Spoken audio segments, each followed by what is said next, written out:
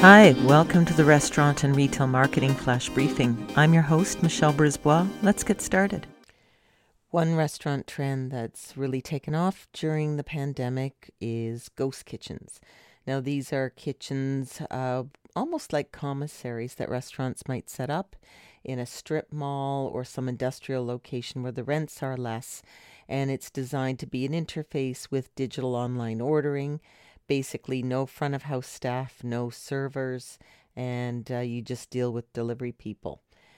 Here's another example of a chain getting into this new line of business. In restaurantdive.com, it's reported that Wendy's is pursuing ghost kitchens, and they say that 30% of their new units will be non-traditional.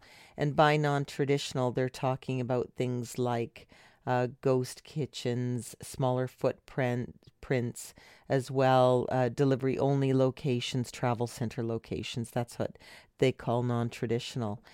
And so they definitely see an opportunity with these channels.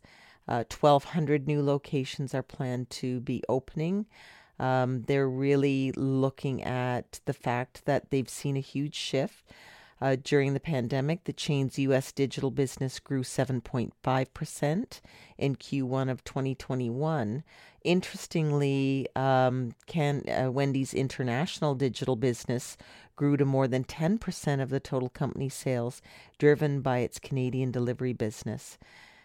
It's anticipated that consumers will continue to be engaged in delivery, taking food off premise, maybe discomfort with sitting in a restaurant from a safety standpoint, but also it may be that they've just developed the habit over the last year and a half.